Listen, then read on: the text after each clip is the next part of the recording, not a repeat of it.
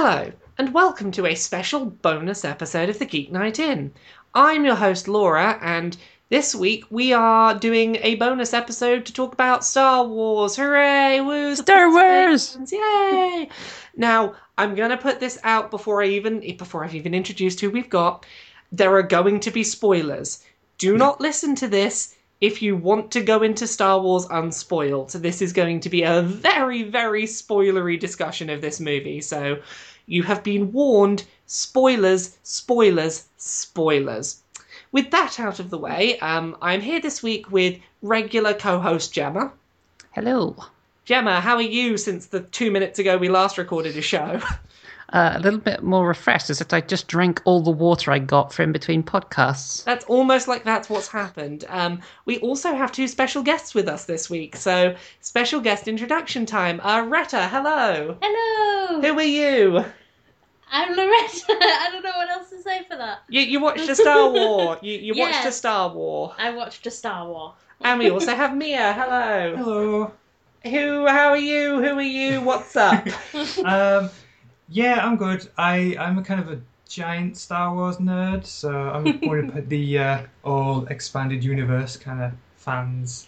So. And yeah, we are all here. We've all watched The Force Awakens. Mia and Retta all saw it at the UK midnight launch. Gemma saw it yesterday, the day before recording this, so... Yeah, I saw it with my lightsaber clan. It was awesome. Very exciting. We all saw it very, very recently, and... Yeah, does anyone have anywhere they'd particularly like to start towards the beginning of the movie of anything they thought was like, I want to talk about these things? Or do you want me to rattle off some plot things and be like, stop me when there's something you want to talk about? I just want to start by yelling, oh my god, BB-8. BB-8. That was my main reaction.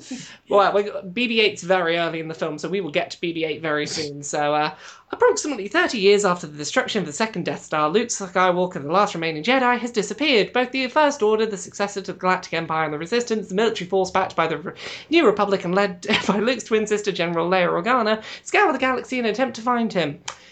Basically, Luke ran off. No one's quite sure why. And we open on the planet of Jakku. There's a guy called Poe Dameron. He has BB-8, which is the most adorable thing in the universe. So cute. Oh my god, BB-8 is the best. And BB-8 being a practical effect is my favourite thing. Yes. I feel like BB-8 was kind of what they attempted and failed to do with Jar Jar Binks, which was, here is a new mascot type character that evokes the feeling of kind of R2-D2 and 3PO, without being annoying as hell. And we were discussing this while we rewatched the original films a little while ago. The reason why bumbling R2-D2 in the prequels isn't annoying, but Jar Jar Binks is, to many, I know that you slightly disagree, Retta, and BB-8 isn't, Jar Jar Binks spoke actual English. When you take away that and have an endearing robot that's being a little bit bumbling, it's adorable.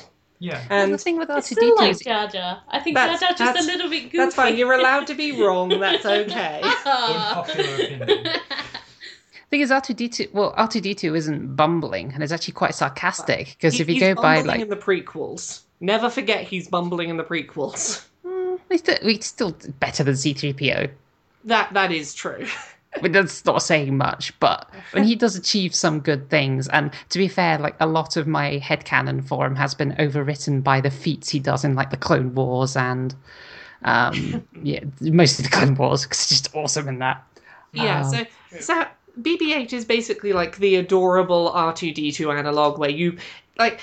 We should probably get this out of the way very early. This film is the original trilogy in one film. Yeah. Because right off the bat, BB-8 is the cute, adorable droid that we are going to put the secret message into and send it off out into the desert by itself to go find someone who can help deliver the message. Like, that is true, but that kind of undermines how adorable and wonderful BB is. I did feel like BB-8 wasn't just, hey, it's R2-D2 as a ball. Like, yeah, it definitely had its own unique personality, which was particularly notable when you see R2 and BB-8 together. Yeah. Yes. Oh. But yes, BB-8 is introduced alongside Poe Dameron, who is a pilot that doesn't have a huge amount to do with this film, but is incredibly memorable with his short amount of time. Yeah. He's very amusing.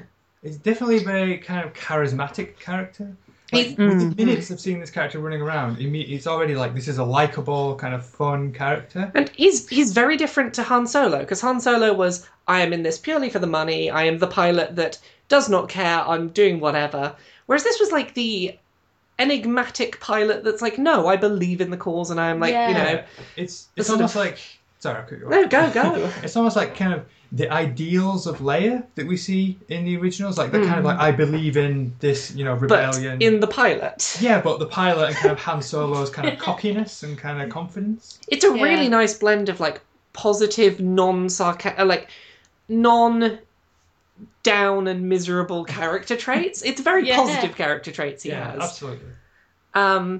So yeah, he puts the thing in the droid, and the droid goes off, and he's like, "Come find me later." And it's adorable that the droid loves him, but at this point, all hell breaks loose on Jakku, and all the stormtroopers come down, and what's the villain's name? I've forgotten. Kylo Ren. Kylo Ren turns up. All the stormtroopers turn up. Everything goes a bit bad, and I want to talk a little bit here about. I think one of the most powerful scenes this film does, humanizing a stormtrooper. Yeah, definitely. Definitely. Because you're like 5 minutes into this film, it's like, oh, here is a stormtrooper seeing the horrors of war for the first time. Well, how good is the acting that with a full helmet on, full body armor, we can see through body language? You can see him trembling with fear. You can see his like indecision and his hesitance to fight. Because like everyone else is like, okay, we'll do exactly what we're told, and immediately he's kind of like, oh, I don't quite like this. It's a little dark, but that shot very near the beginning where like his dying friend smears blood over his stormtrooper helmet. I'm just like, it's usually kind of a thing so that you can spot which stormtrooper it is amongst the mass, of course. But it's a really dark way to do it. It's a really smart move though, visually, to like. This is the stormtrooper that you can see. Keep an eye on him. He's shaking and he doesn't want to fight. I like the symbology of it as well. He's literally marked by the war. Yeah. Oh, goodness. So that is our introduction to Rey. We don't yet know that. He goes by some name. FN2187, who I think has a really, like, a far more interesting arc than I imagined he was going to. Like, initially seeing the idea of Stormtrooper who leaves, I was like, oh, whatever. And then you basically see it's like, this is not the first time this has happened with Stormtroopers. The Stormtroopers allegedly have like a reprogramming program for Stormtroopers who go AWOL, and this is a Stormtrooper who at age 20, it's his first time being put out on the battlefield, and he goes, oh crap, I can't do this.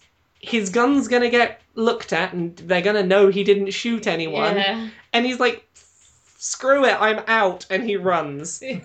And thoughts on this? I think it's faintly because this is very much reading in between the lines a bit, but I think it happens because he's force sensitive on some level. I know we had that a little bit. Well. Yeah. We had it a little bit from the trailers. I feel like he can sense the pain of those around him when everyone's getting slaughtered. Well, as well as kind of later on, we'll get to it, but later on I feel that there is a hint that he's force sensitive. But when Kylo Ren stops and looks directly at Finn, it's like, is he detecting him in the Force? Is that why he looks? Plus, he's semi-decent with a lightsaber. Let's not, write that down. That's kind of what I wanted to get to, but Well, he seemed to just kind of pick it up so easily as well with the lightsaber. You never know, maybe he had one of those lightning sticks that the Stormtroopers have. We did discuss this because actually a friend of mine who's now seen the film 5 times because he's a member of the 501st Legion, so he's been Darth Vader at most of these showings, in Sweden at least. He has pointed out that actually the Stormtroopers by that point were being trained in those force batons and all sorts of things, so theoretically he should know how to hold a lightsaber. I mean, he wouldn't be utterly proficient at it. I think that is probably the canon explanation. I like to believe it's because he's force sensitive. Like, that's what I want to believe. The main thing I get for the main reason I think he's force sensitive is the speed with which he picks up other things like the blasters inside the TIE fighter. Yes, the natural proclivity towards fighter reflexes is a Jedi trait. Yeah. So putting this, like, going a little bit past this, Finn needs to get off this ship, and he basically frees Poe Dameron in order to have a pilot to get off the ship with. And I think that, like, this was the moment where I was really struck by how funny The Force Awakens is. It's when you stick Poe Dameron and Finn in a spaceship, and they're basically having, like, fast-paced comedy back and forth that doesn't feel forced. Yeah. After such a dark opening as well, to then all of a sudden have these kind of jokes going off, it definitely made me think, like, oh, this is a funnier movie And than I it was didn't expecting. feel out of context. It was No, just... that's one of the most impressive things I think about the whole film, is that when the tone changes, it does feel very natural. It never actually feels kind of forced. No pun intended. Yeah. So I was really impressed off the bat that I was like, oh, they're not afraid to do comedy and they're doing it well. That's impressive. They crash on Jakku and it seems pretty much like Poe's dead. Finn's wearing his jacket. And BB-8 at this point has found Rey, who we should probably talk about the introduction of Rey here. Rey is my favourite and I love her. Why do we love Rey? Because she's capable, she's a female lead, and all this sort of thing. Which is unfortunate, but, like, true. We have a female lead to look up to. Weirdly, the first thing that I thought about when Rey was on screen is how much she reminds me of the latter half of episode 2, Padme, where she's strong, she's capable, she's being very sort of, like, forceful and controlling in situations, she's doing things that other people in that situation can't do. She's very savvy about the situation around her, and I'm really sad that, like, that characterization of Padme was such a short-lived thing very briefly in 2. Yeah. In that, like, this felt like what Padme had the potential for just a few minutes to have been fleshed out into the full lead of a film. Yeah. Where, like, she's getting by sort of a little bit, not quite as well as she possibly could, but she knows what she wants, she knows what she's working for. She's very ideals driven and she's badass. Yeah, definitely. Yeah. One of the things I think where Rey differs from Padme, I mean, it's kind of a side point as well, is that Padme was depicted as being quite young in the original films, and she's been raised through politics and all this area of responsibility. We contrast that with Rey, who, for me, the defining moment is she is clearly capable with a quarterstaff and really kicks ass with it. Yeah. But there's that moment where she gets her food, sits down in front of her, like, crashed AT-AT home and puts on a fighter helmet and just for a moment pretends to be flying a starfighter. And see, the moment for me, also very close to the beginning, that I was like, she is really capable, is that moment where she's distracted and those two people try and take BB-8, and Finn's turning up at this point. And Rey's like, no, I don't need your help. And she single-handedly beats off both the people trying to steal the thing. And then sees that, like, Finn is in the situation. And getting back to Finn, BB-8 is like, you're wearing my master's jacket. And Rey is like, no, okay, I've just beaten up 2 people. I will chase you down, whoever you are. I will believe the droid and beat you down. Basically, Finn at this point lies, says he's with the Resistance because he's like, I stole a dead guy's jacket. I'm probably safest sticking with you because you're pretty good with a staff. Yeah, sure, whatever. And they steal the Millennium Falcon. I did not expect to see the Millennium Falcon first flown without Han. Oh, yeah. And the introduction was so good. It's so weird that, like, looking back at the trailers now, the big iconic like Millennium Falcon shots we got in the trailers were all Rey. Yeah, Han is not even inside. Han isn't even in the ship. So they fly off and they're trying to find the rebel base. BB-8 knows that something's up with Finn, but it's like, it's in both our best interest to keep quiet. Fine, I'll tell you where the rebel base is. The Resistance, sorry, not the rebel base. What are we on about, the original trilogy? And they stop somewhere briefly because they're, like, sucked into a thing. And basically Han Solo has refound the Falcon. Yeah.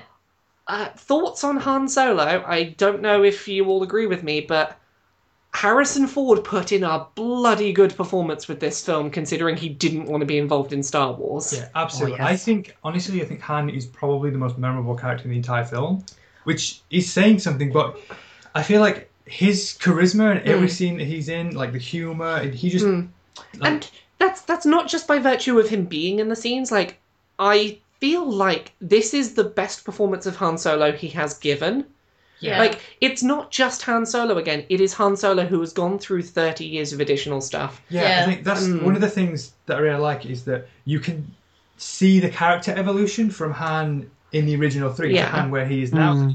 He believes in the Force. He knows it exists. Oh, Gemma, you predicted this in the trailers. Because you talked about there is a line in the trailers where Han says, it's true, all of it. And Gemma was like, I think that's about him believing in the Force. And Han believes in the Force, but he's still a swindler who is like tearing the galaxy apart by lying to everyone. Yeah. And I'm so glad of that, because I was hoping he wouldn't be like some sort of humbled character, because I feel like a lot of the times when a character gets picked up years later, they're somehow more humble. But no, he's definitely still Han Solo. Some of the rough edges have worn off. But he still has a lot of them. And it's implied as well that he didn't always retain those rough edges. Like, he was a family man for a while. Yeah, it seems to imply that there's this kind of middle period where Han and Leia kind of made a go of having kids and having a family. And their child ran away and became a Sith, and basically they were like, oh, yeah, this relationship's falling apart, and Han basically was like, what am I good at? Let's go back to doing what I know how to do. Yeah, I think that might have something to do with the fact that conflict has started up again, because they were able to settle down when basically the Republic was taken back into the hands of decent people. But now that the First Order is kicking around, basically they all kind of have to fall back into their previous roles. Yeah. And they make mention of this in regards to Leia, because they point out that she's gone from princess to general. I am so happy with her portrayal here as General Leia. Because if you watch the original trilogy, she's really good at being a strategist. She knows what she's doing, and she takes control of so many situations. Well, everyone trusts her as well in the original trilogy. When she starts barking out orders, everyone's kind of like, yes, I agree, let's go do this. When they're first escaping, there is this moment where she's like, oh, you two, and she is the one controlling the situation and telling Han what to do. And I'm really glad that we got to see that sort of take its natural evolution. Yeah. But so basically our original group meets up with Han, and I'm really glad that Han didn't steal the show, but he was he did a very sensible handover of, this is the new cast. I'm going to interact with them. I'm going to push them in the right direction, but this is still their story. Yeah. It did feel like they were a team, less so than here is Han and here is the sidekicks. Yeah, here are the minions of Han. Yeah. Because I thought that when he appeared with the main cast, I was kind of I hope he doesn't overshadow them and suddenly it's all about Han. Yeah. But they did it very, very well, I think. I think it's all the more impressive for the fact that Rey and Finn literally fan-squee over him in the film. Oh, wow, you're Han Solo. Yeah, it's you're the Han Solo. Oh, goodness, yeah. And then sort of from there, the first stop that everyone makes is on basically a planet that is the Cantina Bar. Yeah. It's basically the Cantina Bar that they turn up to. And they go to get some advice from sage old lady alien that knows what she's doing with the universe. And basically, they go there ostensibly to get a different ship that's not the Falcon, so they're not going to be tracked quite so easily. What ends up happening is that Rey is drawn into the basement, where she finds a lightsaber. Can I just briefly say that during that scene where BB-8 goes down the stairs, it's hilarious. Oh my horrible. God, BB-8 is a rolling thing that wobbles itself one stair at a time down. I'm like, that is a practical effect where you probably would have been easier skipping walking downstairs. Yeah. Well done. Yeah. Actually, if BB-8 doesn't need to be downstairs. Yeah, well, I think it's another reason why BB-8 is so good is that he's more of an animal than a human character. Yeah. So seeing him go down the stairs, it's almost kind of you watch a dog go down the stairs. It's I don't know how to do this, but I'll work it out. Yeah, I'll figure it out. I can't quite do this. This isn't made for me, but I don't know how I'd get back up the stairs though. Yeah. Probably be carried. But actually, if I could backtrack a little bit, sure. Between when they're flying around in the Falcon, actually no, it's just before they leave the salvage depot thing. Basically, with the encounter with the gangs, I loved the fact that there was a guy there with a Scottish accent. Oh, yes. Space Scottishman. But also a bunch of people who seem to be speaking Chinese, and I don't. That could be a massive generalization because I actually don't know Chinese. I don't think it is Chinese, but it certainly was intended to sound like Chinese in the English language release. Yeah. It did sound it wasn't. It was space Chinese. Yeah, the thing I noticed is I was like, okay, that's not Huttese. Yes. We know how Huttese sounds. That's the main kind of inverted commas alien language that we hear in Star Wars, and I was like, okay, so they're trying to tell us this is a different culture from the Huttese. Yes, one that sounds like it's from Earth China. Yeah. But yeah, sort of getting back onto the Cantina planet.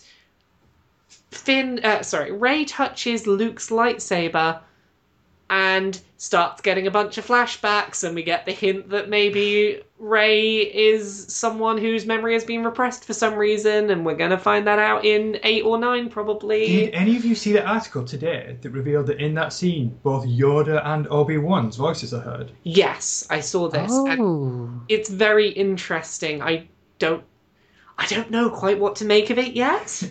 I have to rewatch. Apparently, Obi-Wan actually addresses Rey by name in that scene. I'm very curious if what we're going to get is Force ghosts. Yeah, I'm thinking we're going to get kind of Ewan McGregor, Obi-Wan Force ghost in the next episode. I kind of hope so. I kind of hope we get old Ewan McGregor as a Force ghost. Yeah.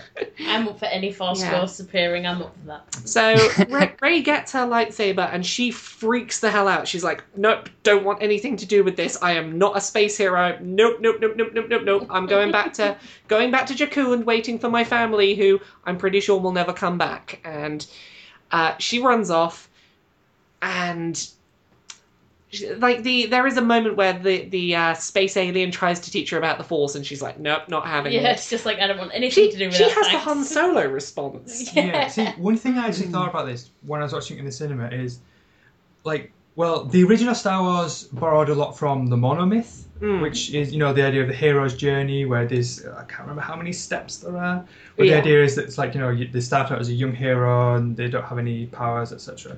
And one of the important steps of the monomyth, George Lucas has gone on record as, yes, he used the hero's journey for Star Wars, but one of the steps of it is that the hero rejects power, and rejects going on the journey, and then comes back around. So I thought, is this meant to be like Rey's the hero, and this is her moment of, I don't want this quest? Yeah, and it's an understandable one, because she's just had her world slightly turned upside down, and she's like, nope, I just want to salvage and stick around on Jakku and wait for my parents. I just thought that was really interesting, because it's the opposite of Luke.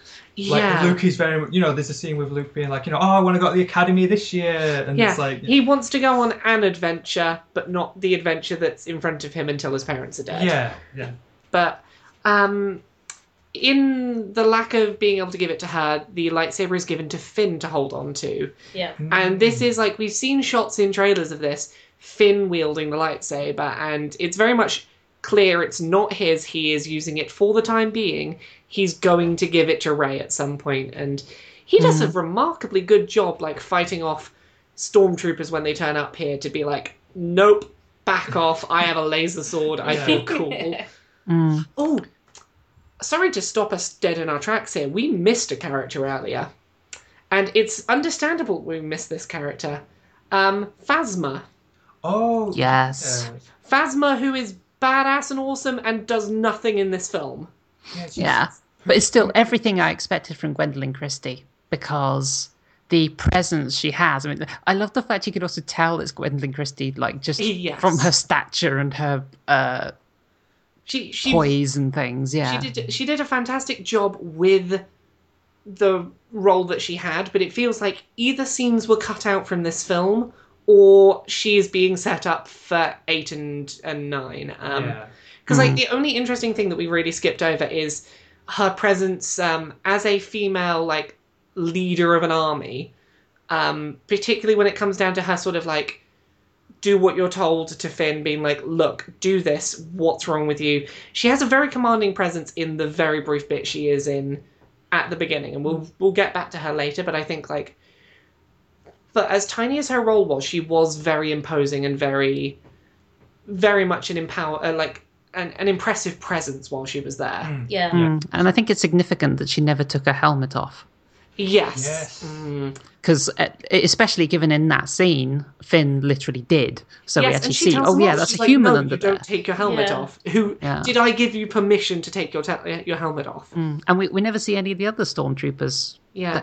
We don't know what they look like underneath. I feel like it's a hangover from the clone era where even though they're no longer the set like all clones of one person, the idea of the stormtroopers is still take them while they're young and treat them like they don't have a personality. You don't have a name.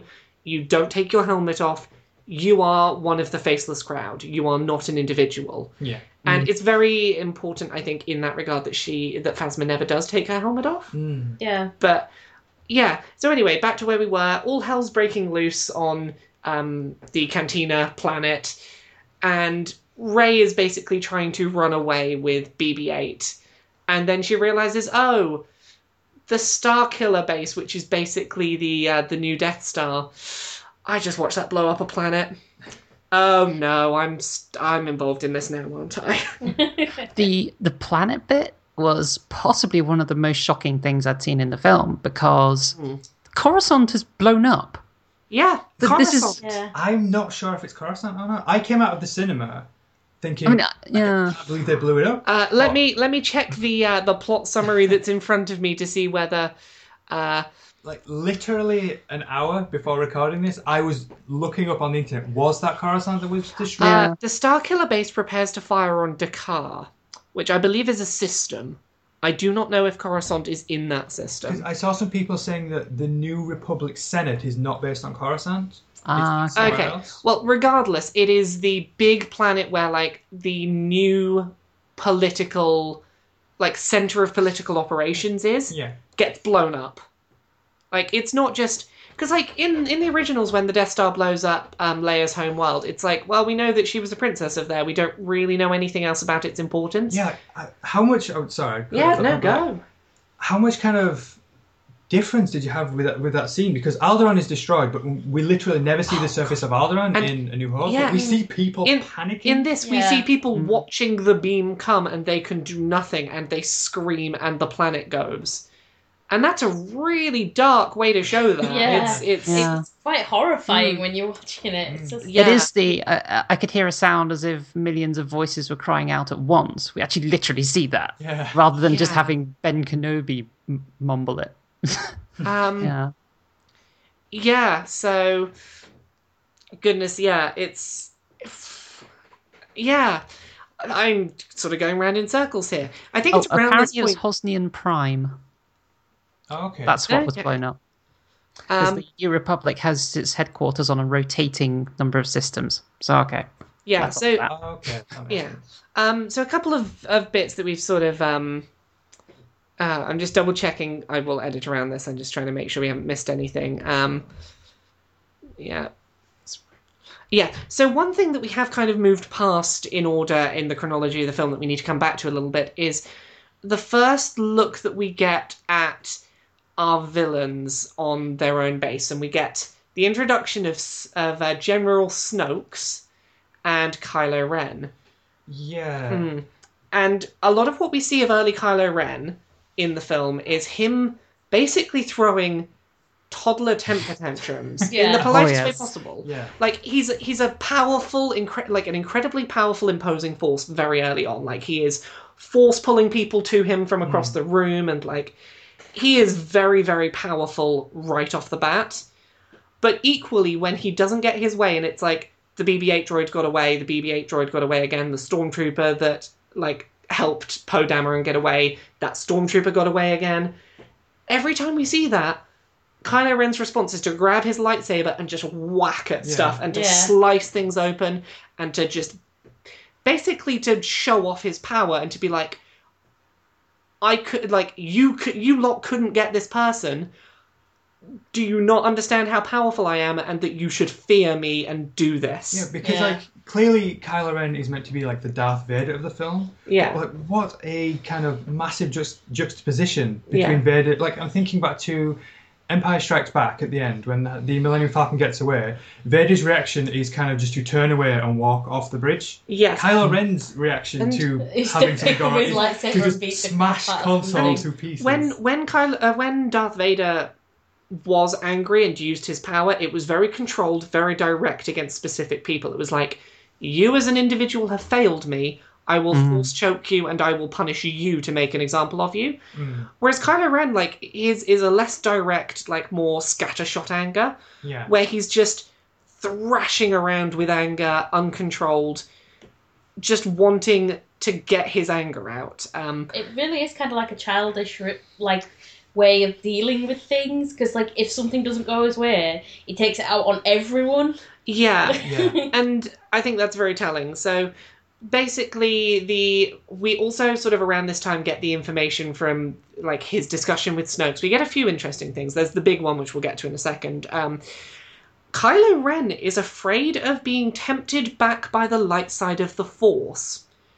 And I think that's really interesting as a character development for a Sith. Yeah, I can't recall any time in Star Wars lore where the character has said, you know, kind of in distraught, I am being tempted by the light. Please help me stay that. I feel like it's a much more subtle way of doing what the prequels tried in a very heavy-handed way to do in Episode 3. And it's that moment where Anakin Skywalker screams, but from my perspective, the Jedi are evil. And it's basically the nuanced version of that. It's the moment of, look, the dark side of the Force is not inherently evil. I genuinely believe that this is the side of the Force that we should be, like, working towards. The light side is the temptation. It's the thing that, like, it's very interesting drawing, like, the parallels of, like, the sins that are drawn, where it's like, I am being tempted by sins. I know I should not do this, but I am being tempted. And very interesting to see that kind of conflict in someone's belief in the dark side, not just the dark side are evil because they're space Nazis. Yes. Even if there was a pretty big speech given in that film that looked like they were space Nazis. Yeah. Very Nazi-ish. that guy from Ex Machina who stands up and does his very, like, we're about to, like, commit genocide, let's do our Nazi speech. And I think they might even do the Nazi salute, if I'm right. Yeah, they all kind of put they all do the one-armed, straight one-armed salute upwards that's very reminiscent of the Nazi salute. The red banners as well behind them. Very it's iconic. clearly meant to be Nazi iconography, but I'm glad that, like, there's more depth to Kylo Ren's belief than just I'm a space Nazi. It seems to me that Kylo Ren seems to have logically decided the dark side is the better way to do this. Yes. While, like, Anakin, for instance, when Anakin goes to the dark side, it's less logic and more emotion and kind of an emotional need. Like, there is some emotion involved with Kylo Ren, but there's also a lot of, like putting my emotions aside, I believe that this is the logical thing to do. Yeah, that was my takeaway from his whole line about, you know, being tempted to the light. It was I know the light is wrong, but my feelings are telling me otherwise. It's really odd though, because it makes it seem like he's not suited to be a Sith rather than a Jedi, because the Jedi think really logically, and it's like, if anything happens, it's like, right, we must process this information so we can kind of carry on and stay calm. It is very interesting seeing him take that Jedi mentality toward the Sith set of powers and beliefs. And I guess the other thing we get in this, which is, like, the big thing, is very offhandedly, just Snoke is like, your father, Han Solo. Yeah. It's like, what? What a casual way to reveal something. Because, like, everybody in the cinema was like, oh. It's okay. like, okay. And it's sort of very quickly revealed, like, hey, this is what was going on, is that Han Solo and Leia had a kid. The kid was clearly Force-sensitive, so Luke took the kid along with a bunch of other Force-sensitive kids to train them. Kylo Ren just, like, went Sith, and because we don't see any of the other Sith kids, the Jedi kids, I'm assuming now, just headcanon, Kylo Ren just murdered them all. You would think so. Like, at the very least, like, he fought his way out of them and did not leave calmly. And that's why Luke's missing, because Luke was like, oh shit, I accidentally trained up the next badass Sith. So jumping back a bit, the scene where Rey has the vision, and we kind of see what is obviously Luke with the hood up and the metal hand. Yes. So, am I right in thinking that in that scene we see Kylo Ren and the Knights of Ren We appear to, yes. Yeah, so I'm thinking, okay, so, and this is just assumption, did Kylo Ren kind of be trained as a Jedi, leave, and come back with these Knights of Ren, and then wipe the Jedi out? That's possible. Whatever happened, we know that Kylo Ren turning to the dark side was a big part of Luke feeling like he had failed and his eventual departure. And like, I am the last like trained up Jedi is the sense I get. Like, I am the last trained up Jedi. I am sequestering myself from everyone because if I die, we're fucked. So like, let's wait until there's another Jedi that's powerful enough to find me, because then I can risk communicating with people again. Until then, I am off. I do wonder if guilt plays a part as well. Yeah. The idea of, if I try to, I tried to train people, I screwed up, everyone died, I don't want to try again, because... I initially felt that way until how happy he seems at the end to see Rey. Oh, okay. Where I'm like, you don't seem upset that Rey's found you, you seem like you're ready to train her. But we'll get there. Yeah, we will. It's just relieved at that point. It's like, oh, thank God. Yeah. So at this point, we... everyone ends up heading off to the rebel base, and we get to see Han and Leia interact with each other. And I think it's really interesting watching their portrayal of a divorced couple. Yeah. Because, like, it is very much like, hey, look, don't hate you. We didn't work out. We both know why we didn't work out. And this is the scene where you get a lot of very ham-fisted, potentially, like, you're our son happens. I know some people are bothered by that. For me, it's like, I think that the whole point of that was Leia is trying to remind Han, like, this is our son. Like, it doesn't matter that Luke couldn't get him to the light side. You have this bond. He is your son. And I feel like that's why it's, like, relevant to call him our son rather than Ben. Yeah. Even though, like, it's probably just mechanically there to avoid the reveal of him being named after Ben. But I thought it was thematic. It isn't anything that I picked up on as kind of noticed. Like, I noticed a few people have said that it felt very forced. And it's one of those things where it's like, looking back on it, I'm thinking, okay, they wrote the script to not mention the name, to save the name. But I think it works. I felt it worked just in terms of, like, the whole point of that scene is Leia trying to remind Han, you are his father, he is your son. Like, Luke couldn't save him, but you saw what Luke did with Vader. The reason there is this is the father-son bond. You two can like communicate in a way that Luke couldn't with our son.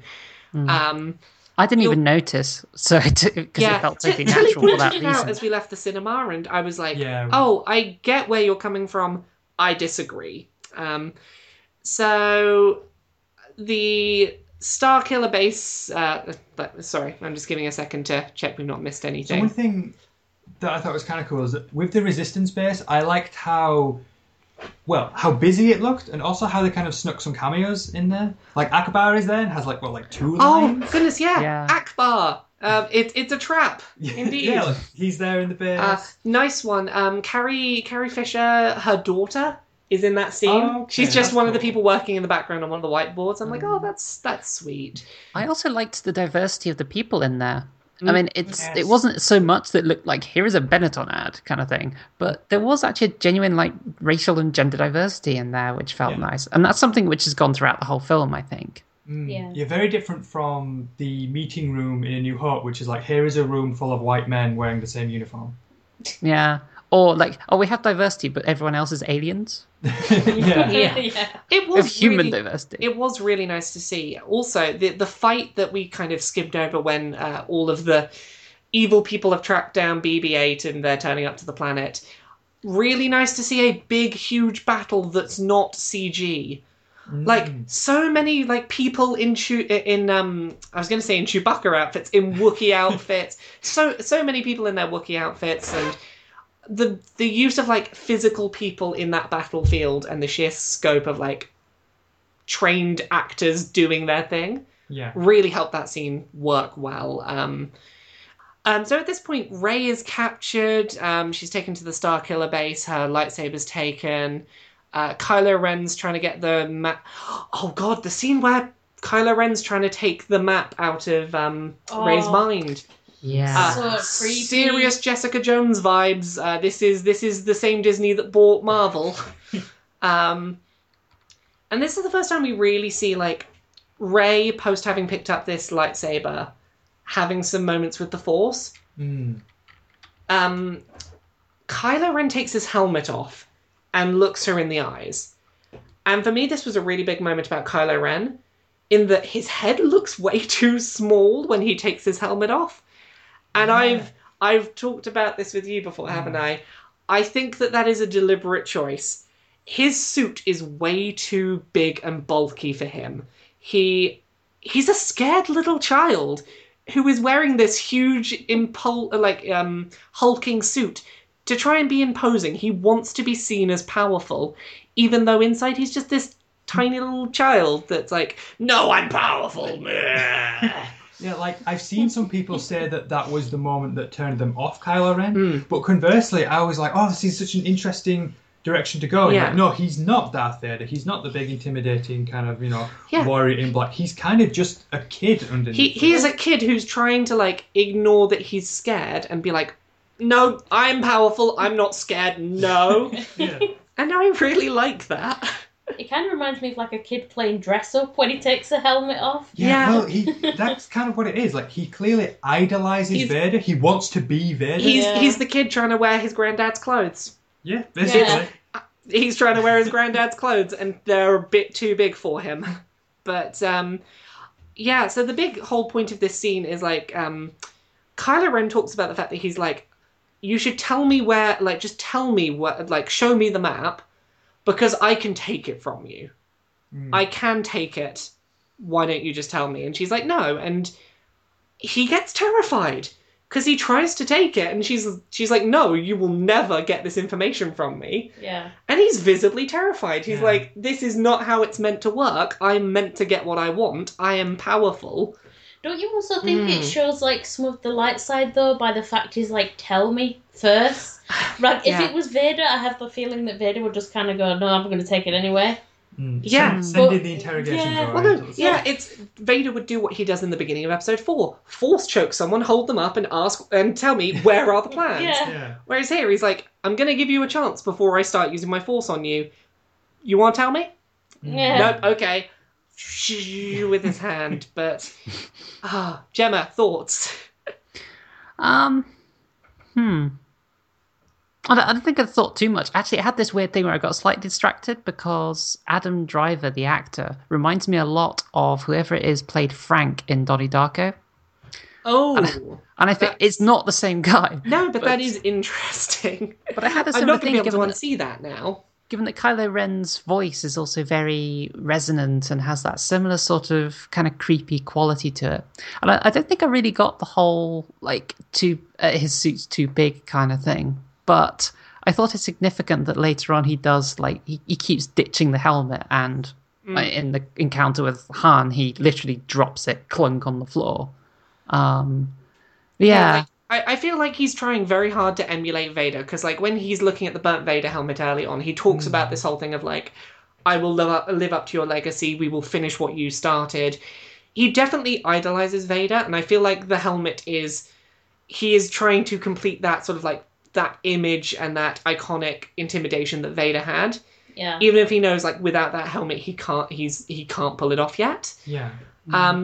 And then we get the best, one of my favorite Rey moments, when Kylo Ren has left to go and tell Snoke's, like, hey, she resisted my ability to read her mind. She's clearly Force sensitive. What do I do? And while Kylo Ren is gone, Rey messes around with the Jedi mind trick, initially with no success, and she's there like, you will put your gun down and let me out of the cell and leave the cell unlocked, and the stormtrooper's just like, I'm gonna tighten your restraints. And she just keeps trying it. She's like, you will, and eventually he does succumb. Did you see the thing today that apparently that stormtrooper is Daniel Craig? Yes! There's a load of weird cameos in this film. Daniel Craig is that stormtrooper. Wow. Yeah, I know, right? So it's like, I've seen, like, literally everybody I've seen that talked about that has kind of gone like, oh, I didn't see that coming at all. Like, No. if they hadn't mentioned that, I could see that being this kind of hidden thing. As I understand it, a lot of this is the same sort of reason that Sam L. Jackson is in the original trilogy. There were a lot of people that wanted a cameo in Star Wars, and they were like, right, we'll stick you in a stormtrooper suit, we'll stick you in one, we'll give you like a muffled line in the movie, you can be in Star Wars. And I really like that they don't even make a big deal out of it. They're just like, oh yeah, that was Daniel Craig in there. Yeah, I like it. So Rey gets away, and she's very quickly developing her powers incredibly fast. I think this lends to the theory a lot of people have that she has already been force trained, and that this has been wiped from her mind. It feels like it. Like, to me, the scene where she's trying to do the mind trick, it does feel as if she's kind of like... it's almost like muscle memory. Yeah. Like, I feel I should know how to do this. Yeah, like, the fact that Rey is trying to use a thing that she's never been shown on screen by a Jedi definitely suggests that she's had training and it's somewhere in her head. Yeah. See, I feel like this film in general kind of goes more with the original trilogy and how it views the Force. In that, I'm thinking back to in A New Hope when Luke is kind of training with the targeting remote. It's very like Obi-Wan's very much like just feel it, go with what feels right, which is versus the prequels, which is very much here is the Jedi school, here is learning techniques. Well, you say that Luke has gone and done a Jedi school. That's true, but it's just it feels like it's more for like the Jedi mentality that needs to be taught rather than necessarily the active. Yeah. Some of the stuff to do with the skills, but it's definitely. I feel like Rey has some knowledge of the Force, even if she doesn't remember having such. So Rey breaks out and she bumps into Finn and Han and Chewie, who've come here on the Falcon to shut down the shields on the big death planet that they're going to destroy. Not the Death Star. No, the death planet that consumes stars. Like, it consumes stars, but it's not the Death Star. Yeah. And the reason that Finn is there is Finn lies and basically says, hey, I know how to shut down the shields. I was there. I wasn't one of the resistance. And it turns out he worked in sanitation. He has no idea how to shut the things down. But he's like, I want to save Rey. Rey is awesome. I liked that was kind of like... I liked that was kind of like a development of his character in that he is there for Rey. Not even that he's like, oh, I'm here for the resistance. I'm here to kind of do the right things. Like, no, I want to help Rey. Rey helped me. It doesn't feel it doesn't feel like it's romantically or necessarily romantic either. No, I did not get romantic vibes. Yeah, it's like, no, this is she saved my ass and she's like been really just like remarkable. I feel like I owe it to her to save her this time to get her out of here. Particularly after I've lied to her for like 3/4 of this film. I do love when Han's like, hey, women will always find out that you're lying. It's just like, okay, go Han. Yeah, it's one of those things that's like the film does so well, which is there has been a large gap of time since we've last seen these characters. Yeah. So it's like, here's a quick little kind of lines that hint at kind of personalities and history and things that we've missed. Like, it hints a lot at like, well, is that a big part of your breakup with Leia? That women always find out when you've been lying? Exactly. That's what I thought as well. It was kind of like, did that end up being your downfall in the relationship? So Finn's like found his way into the base and they find Captain Phasma and we get the very brief second scene with Phasma where it's basically, ha ha ha, I'm going to drop you in a trash compactor chute. You're like, hey, remember that? Yeah, remember that was the thing in the first trilogy, the trash compactor, and then Phasma takes down the shields, or at least the beginning shields. And do you think that the lack of a scene showing what happens to Phasma is because they want the freedom to have her turn up in the next film and not have us being like, hey, how did she get out of this and that? I feel like that's a lot of it is they left it mysterious so they can be like, Phasma's just back now and we don't have to answer questions. Kind of like how at the end of A New Hope, Vader kind of ricochets off into space in a TIE fighter and then in Empire Strikes Back, he's back. Yeah, exactly. We don't need to see how he got rescued from the middle of space. Yeah, because we don't see the specifics, we can make assumptions. Yeah. So Finn's managed to take down the shields, and he gets to Rey and gives Rey the lightsaber. And I'm trying to remember at this point, what do Finn and Rey do between this and getting up to like that big platform overlooking Han? Survived. Before we get to this, we forgot to mention Poe did survive the crash. That's worth noting. Yeah. Oh yeah. R2D2 and C3PO turn up. R2D2's been inactive since Luke left, which is really sad. C3PO has a red arm and we have no idea why. So there's that. Yeah, see, I thought that C3PO was used very well in that sense. Because, He's used as tension-breaking comic relief. Yeah, they used him well. Like, again, I'm thinking they used him in the way that Jar Jar was not used well, which is that Jar Jar was inserted into almost every single scene that he was in the general area for, which kind of killed a lot of interesting moments. But here, 3PO is just... It's not like, when they're on Jakku, 3PO's blundering around in the background. It's like he's there... And it's funny, and we remember him, and he's just as we remember, and then it's like, okay, now back to the main storyline. Yeah. Still miss Jar Jar. I like that C-3PO, he's used very sparingly to be like, it's about to get too heavy for a second, 3PO's going to break up the moment, and we still get the knowing look where it's like, okay, we're not going to have this, sad, but we're sharing the look, and C-3PO's at the scene, and we barely see him again. And I think his minimal use was really smart. I agree. So from there, we realise that all the X-Wings that Poe and co are flying can't destroy the planetary core as they had hoped, because they can't get into where they need to get into to destroy the stuff. And at this point, Han and Chewie go to set off a bunch of explosives. Yeah, I have to imagine this is a callback to Return of the Jedi, with Lando's kind of, the shield's still up, we can't get in the second Death Star. And, Han will come through, let's wait for Han. Yeah, and that's what happens, is Han and Chewie are like, right, we are going to go, take some explosives, blow this stuff up, you two get out of here, and Finn and Rey run off to try and get away from Kylo Ren, because Kylo Ren is pissed and he's Force sensitive and he knows where to find the Force users. So we get a bit of fighting and stuff goes on. As this is all happening, the sun's getting drained, and then we get the big scene with Han and his son. So let's talk about this bit. Okay, so Han and his son. This is a clear homage to... back to episode 6. Absolutely. It is the moment where the father and son meet on the big bridge. They have their moment of one of us has fallen to the dark side and the other one is desperately trying to bring them back to the light. And I think it's a really smart decision to flip that on its head. Yeah. To be like, this is the moment of... In episode 6, Luke was able to convince Vader back to the light.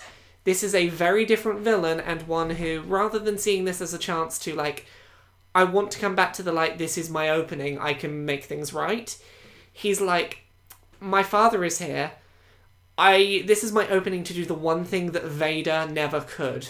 Yeah, that's how I read the scene. That it was kind of like Kylo Ren thinking, Vader kind of never was able to cut those family ties. Yeah. Because there's the moment where he says kind of like, I know what I need to do, but I don't know if I have the strength to do it. Yes, which is clearly Han obviously is reading that as... He reads that the same way that Luke and Vader would, where it's like, I know what I need to do, I need to come back to the light side, I don't know if I can do it. You're the only one who can help me, Dad. And obviously Kylo Ren's side of it is... I know that what I need to do is do what Vader never could and and to cut those family ties. And as my father, you are the only one who can do this. You are the only person who gives me this opportunity. Yeah. They go in for the hug and just Han gets stabbed. Yeah, done. And done. It's incredibly quick and it was somewhat predictable and I don't know. Yeah, so we talked about this, didn't we? We don't... Even going into the film, we were thinking Han is probably... Well, we talked about how we thought he was going to die. We discussed this leading up to the film and I don't know whether it's only predictable because we are the kind of people that followed the development of this film and interviews and things well enough to know that Harrison Ford did not want to come back for another film, and if he's agreed to come back for another film... our imagination is that it's because they're going to give him a hell of a send-off. Yeah, and that this is going to be like the close to Han's arc. Because we were talking before, weren't we, that it is known that like Harrison Ford wanted Han to die in Return of the Jedi. Yes. So like, going into this film, I think if you're someone who's a Star Wars fan, this is something kind of predictable. But as I was saying before to you, like, my parents, for instance, will go see this film, and I don't think they'll see that coming. I think this will be a really powerful scene for them. Yeah, I think for people who've not like paid attention to Star Wars since Episode 6 came out, this is going to be a really big moment. This is going to be your, maybe not to the same extent, but the Luke, I am your father. It's that moment of, my goodness, that character that we've been following all this time, that is the case? And Chewie just loses it at this point. Yeah. I was wondering if Chewie was going to die moments later. We both were, because we discussed, like, if Han dies, does Chewie die? Does the Falcon get destroyed? Because we kind of had more visions of, like, Han, Chewie, and the Falcon flying into something to blow it up from the inside and not escaping. Yeah, like, I think it was a brave decision for them to kill Han in a way that is not heroic for Han. It's powerful on an emotional level, and it shows kind of Han's kind of emotional strength. But it's not what we were predicting, where it's going to be he saves the day and he goes out a hero. Yeah. He goes out someone who misread a situation and potentially foolishly believed he could bring his son back, and like he died hopeful, and he died like doing the right thing of giving his son that one more chance, but it didn't save anyone. Yeah. Well, if you think of it in that way, it kind of like went out being Han. Yeah. Misreading a situation and everything goes totally wrong. That's true. Han, lots of things do go wrong for Han. Maybe it is inappropriate. Maybe it is just a lifetime of like things going wrong finally catching up with him. And I think it was a really brave choice for Chewie to like go ballistic but to not die, and to still like when he realised like, look, this is overwhelming, I'm not going to throw my life away here, I'm going to get back out. The Falcon gets away, and we'll get there in a second. Rey, Chewie and the Falcon is a brave choice. That's interesting. And of course it is kind of foreshadowed in the film, like Rey is very comfortable on the Falcon. Yep, she gets on as a co-pilot, like one of the two pilots on the Falcon, very well. She fixes things that Han has never got round to fixing. It's pointed out that Chewie's taken a liking to her. Like, it's definitely seeded to make sense of, like, she is capable of flying this ship, and Chewie understands the importance of her, but also likes her enough to, fight by her side. This isn't like, I'm doing this for duty entirely. It's like, no, I know you got to do this. I went through this with Luke, but you're also pretty cool, so I'm cool with, running the ship with you. Because we predicted, didn't we, before, that if anyone was going to get the Falcon, it would be Poe. Yeah, we thought that's why Poe Dameron wasn't shown much in trailers and things, is we assumed Poe Dameron's not shown much because when Han dies, if he dies, Poe's going to take over as the pilot, because we've seen him as a pilot, and Poe's going to end up the new Falcon pilot in 8 and 9. We were way off base. Completely wrong. But like, seeing how it worked out, it made a lot of sense. Oh yeah, Rey was definitely the right choice for that. And sort of, we kind of skipped around this a bit, but there is the battle between Finn, Kylo Ren, and Rey fighting with lightsabers in the forest. Yeah. And initially it's just like Finn is doing this because Rey's unconscious, if I remember right, or I think she's unconscious. She's incapacitated in some form, and he does a really good job of fighting back. Like, he gets hurt by Kylo Ren, but he certainly gives it his all in that fight. Yeah, that was the scene where I was thinking, is he being guided by the Force here? I imagine so, if he's able to keep up with Kylo Ren. That's what I was thinking as well, because I was like, Kylo Ren seems to be... Well, obviously, he's very powerful. We saw, like, all his feats of power and him showing off and everything like that. And I was like, for Finn, who has just kind of walked away from being a stormtrooper to come in and be able to hold his own against Kylo Ren, it's kind of like there's something going on here. Yeah, it's impressive. And again... Our opinions on this film may well change with episodes 8 and 9, because, like, let's say that Finn is never confirmed to be Force sensitive. We might look back on this film and be like, where did that come from? That came out of nowhere. And there are certain things in this film that we are giving credit because there are later films to come. Absolutely. That we might change our opinions on over time, but this is just watching this in isolation. In terms of this whole fight scene, what I think is really worth noting is how much better it is than the lightsaber fights in either the original trilogy or the prequels. Yeah, see, I felt like stylistically it was kind of in the middle, where it wasn't the kind of acrobatic episode 3 overboard. Yeah, no one's doing like triple flips backwards with the Force. But it was more than the kind of tap prod of A New Hope. Yeah. It wasn't nearly as rehearsed and choreographed as the prequels. It wasn't as slow and plodding as the original trilogy. Yeah. It was very sort of like aggressive and raw, and it was like... Yeah. There was a lot of power and like clearly a lot of choreography behind it, but it was this like two people slamming at each other with like a lot of emotion on the line.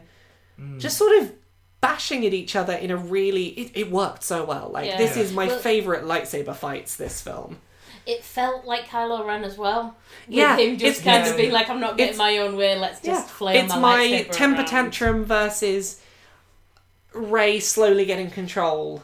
Yeah. And, like, slowly fending him off, like, surgically almost. Yeah, there was definitely a difference in the way the two of them were handling. Like, how kind of interesting is it that Kylo Ren literally punches himself to kind of fuel his pain and he anger? punches himself in his wound. It's kind of like, okay, that's a bit crazy. He like hits himself to be like, I need to feel pain. I need to have something driving me. Yeah, so he's definitely pulling from the dark side. That's where all this is coming from. It's his pain, it's his anger. Okay. Yeah. Slight sidetrack talking about episode 6, a thing that I'd never really thought about until today when someone brought it up.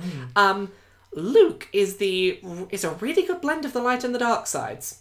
And I never really thought about this because where Jedi, up until Luke, have generally been like, you must shut out all emotion entirely, Luke is open to his emotions but doesn't let them control him.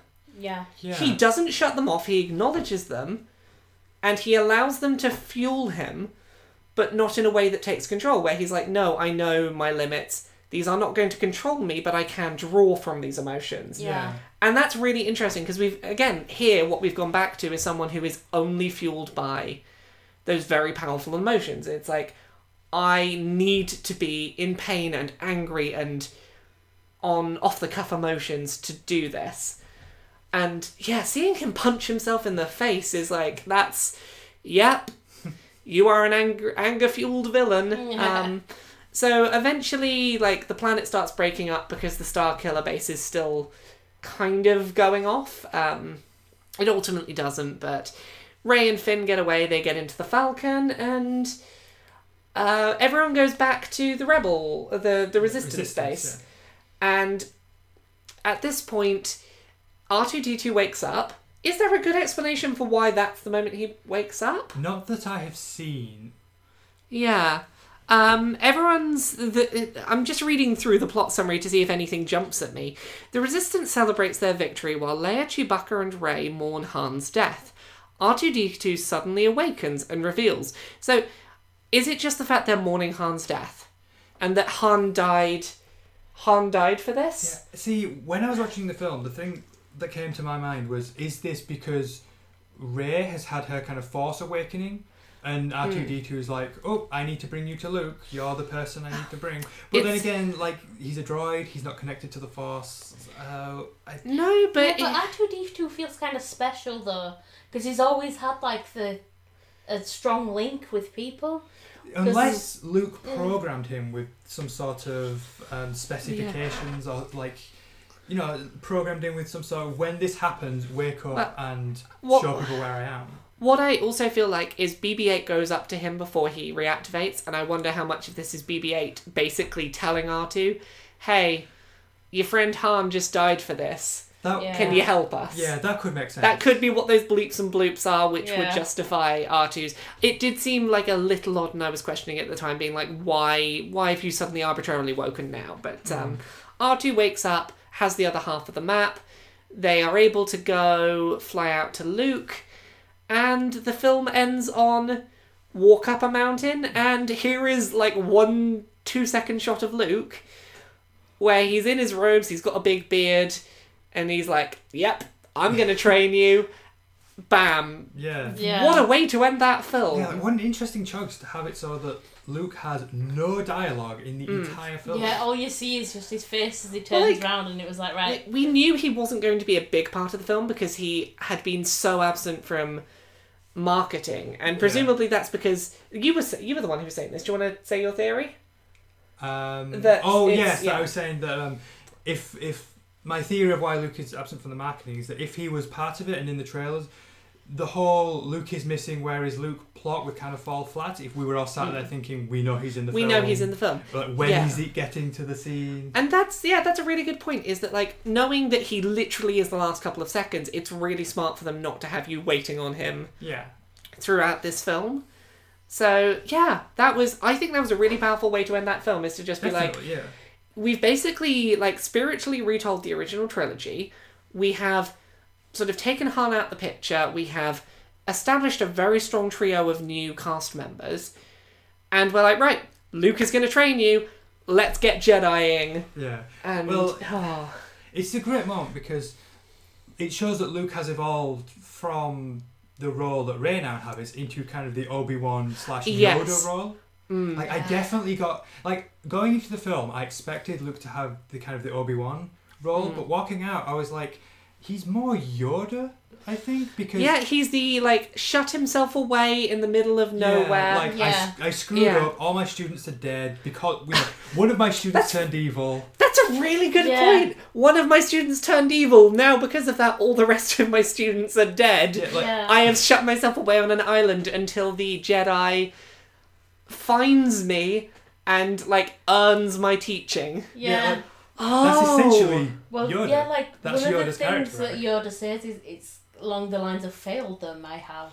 Yeah, like and it's that's kind where of he mentioned that he failed like Anakin. Yeah, that's the way I took it to be, that like Yoda and Luke both had were in charge of a Jedi school, got all their students killed by one of their own students that they trained who turned evil. Yeah. And then they went off to live in the middle of nowhere. Yeah. Now see, with this all done, like we've sort of wrapped up the film here, like in terms of plot points and stuff. I think it's fair to say the three of us are all pleasantly surprised at how good this film was. Like really happy with it. I came away, we were talking about this at like 3 a.m. on our taxi home. I feel like J.J. Abrams understands what makes Star Wars great more than George Lucas does. Yeah. And I am like, this feels like I'm very hit and miss with Abrams' work. Abrams was restrained with the use of his lens flares. Yep. He didn't put them on lightsabers. He's pretty held back. And just I really feel like he understands what makes Star Wars great. Yeah. And that's really reassuring for this series going forward. Yeah, because the prequels seem to aesthetically kind of look like Star Wars, but they didn't really feel like Star Wars. Yeah. I don't deny that they were the story that George Lucas wanted to tell and that he had his writers or creator to tell those stories. But I don't think that they were ever the stories that... I don't think those stories ever captured what made the original 3 so strong. Yeah. And that's his choice as a creator. If he wants to create something that's more for him than for what the audience want, then that's his call. But I feel like Abrams here is someone who's come in as a Star Wars fan being like, right, I understand what Star Wars fans want. I am creating a film that is going to please Star Wars fans. Rather than I'm creating the film that I would most like to make. See, one thing that I think...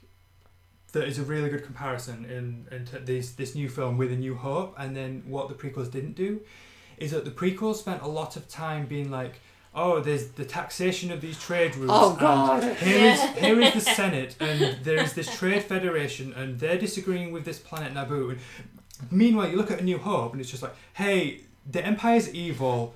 And then Obi-Wan's like, oh yes, back in the Clone Wars. No mention of what the Clone Wars is. Yeah, and it allowed the extended universe to elaborate on those things. Like, we're gonna get the comic where it's like, this is the comic about Han and Leia's breakup, and...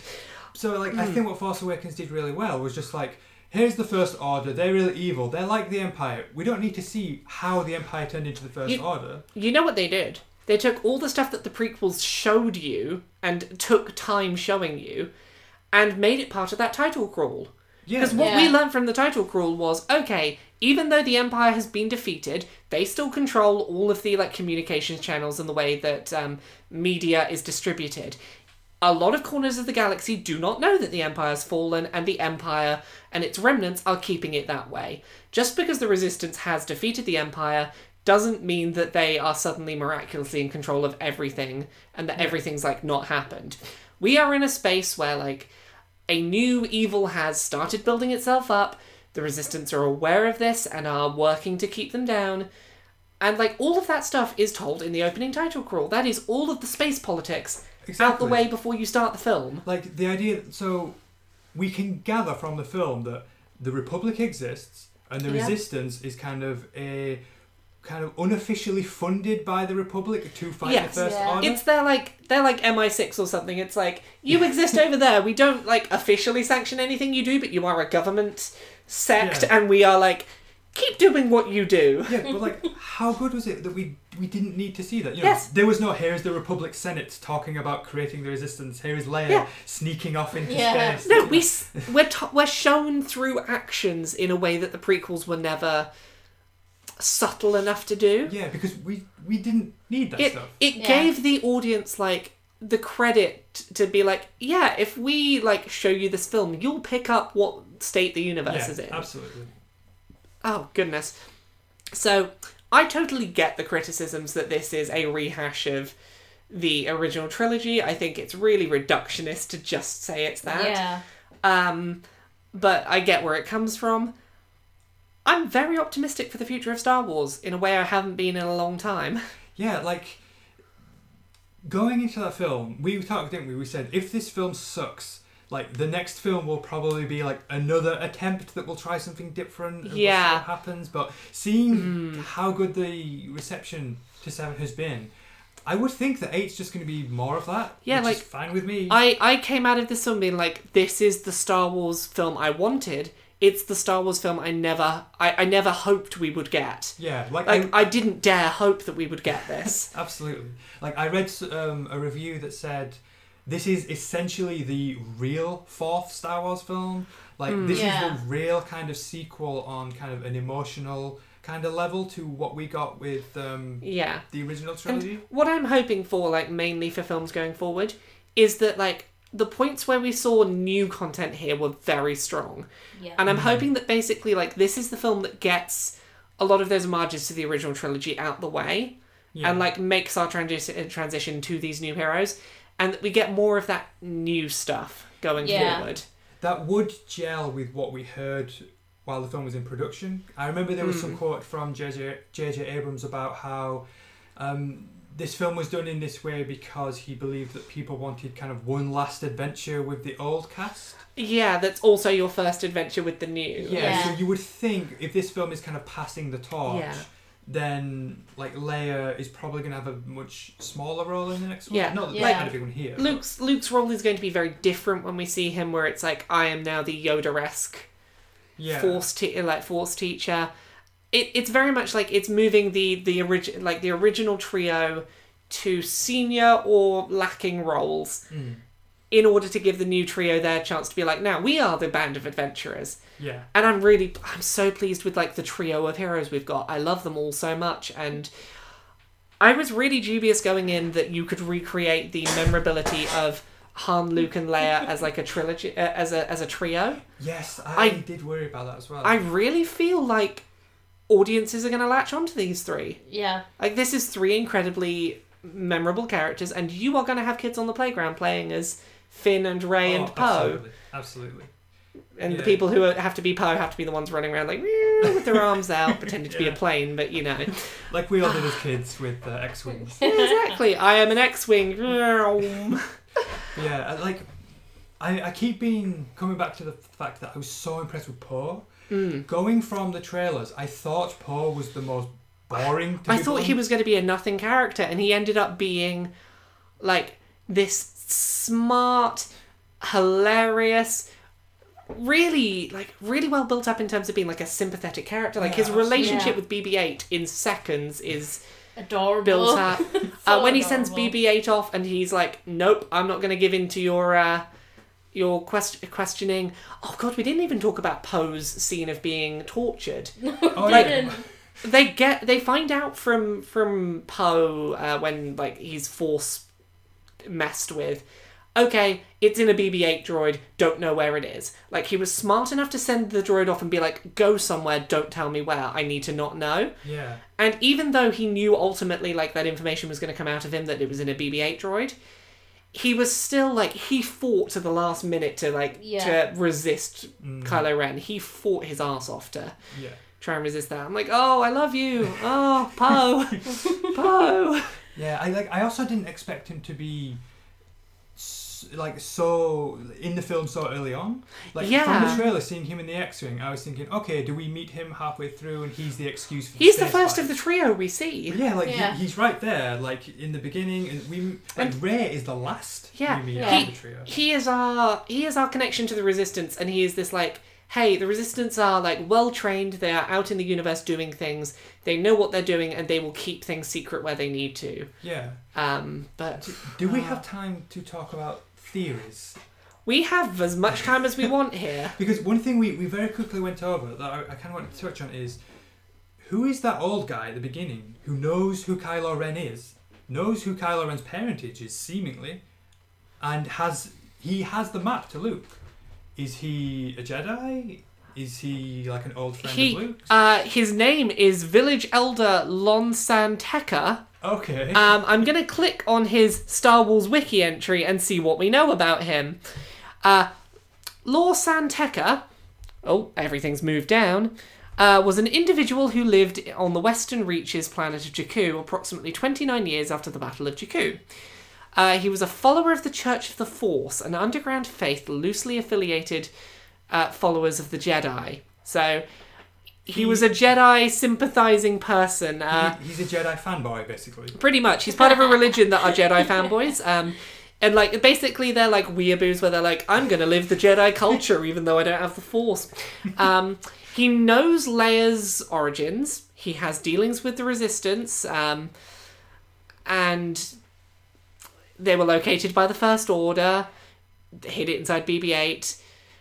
Kylo Ren killed him. That's all we really know about this character. That's interesting. Like, we know very little other than that he idolized the Jedi, and my assumption is through his reverence of the Jedi, he probably came into contact with Luke. And when Luke had to disappear, he probably was trusted because, like, you are not connected to me. Like, you are a person I trust who's not connected to me and who won't be just, like, suspected straight away. Yeah, see, that's what I'm now wondering. I'm thinking, did Luke give him this? Or is he basically the Jedi fan club that kind of searched the galaxy for clues where Luke is because...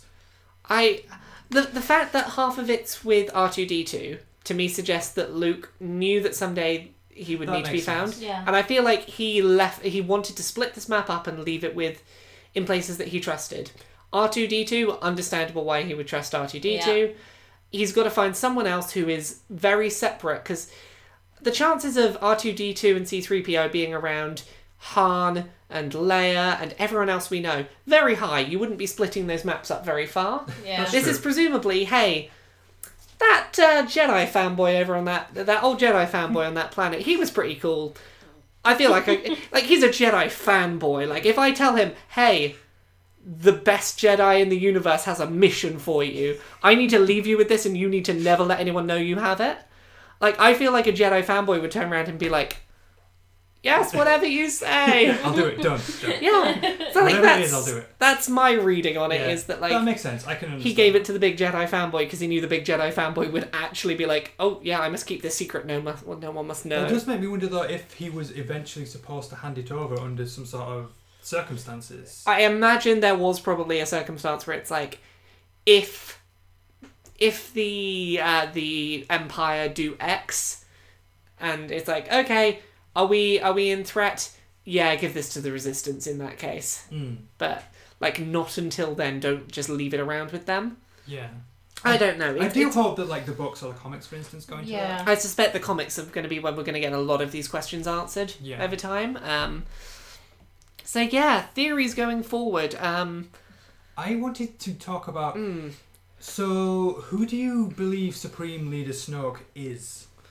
Yeah, Snoke is really interesting in that there is nothing to hint at who he is, and like, presumably, he is the most powerful Sith.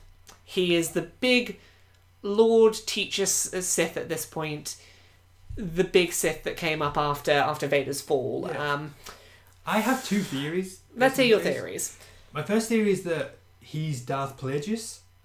The actual Darth Plague? Oh my goodness, if he was Darth Plagueis, actually, that's a really... Because... That's a way to reference the prequels that doesn't feel really tacky. We know he exists in canon, because Palpatine mentions him by name. Now, there is the whole book about him, which is now non-canon. So I'm thinking, when they were writing this, did they look at the lore and think, okay, who can be the big bad Sith? He's kind of an obvious choice. Darth Plagueis is a really obvious choice. So are we assuming that, like, he has been around during all 6 films up to 7? Possibly. Just kind of watching, being like, if the Emperor and, like, if all the other Sith go, right, I got to get back into this game. Well, see, we have the line where Palpatine basically implies that he killed him.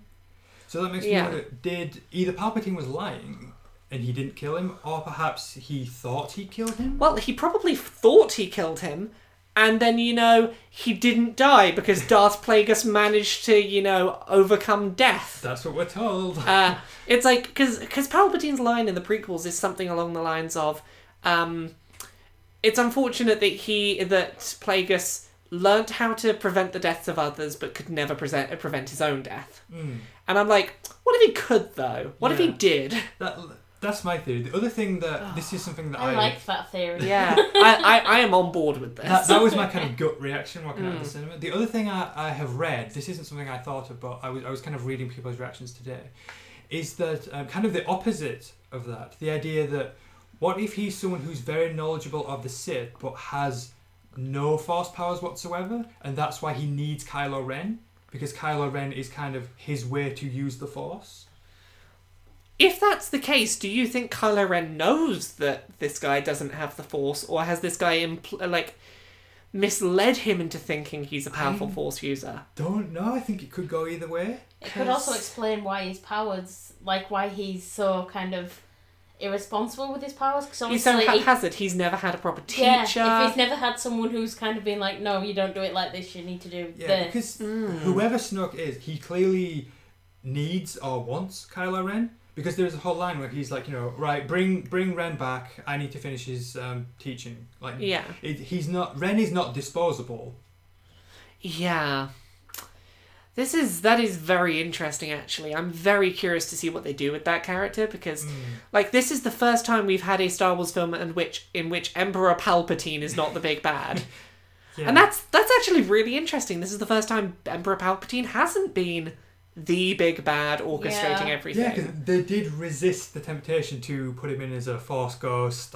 We didn't get Force Ghost Palpatine, thankfully. No clone Palpatine like we had in the comics or anything. I'm also kind of glad that we were wrong on our little bit of speculation.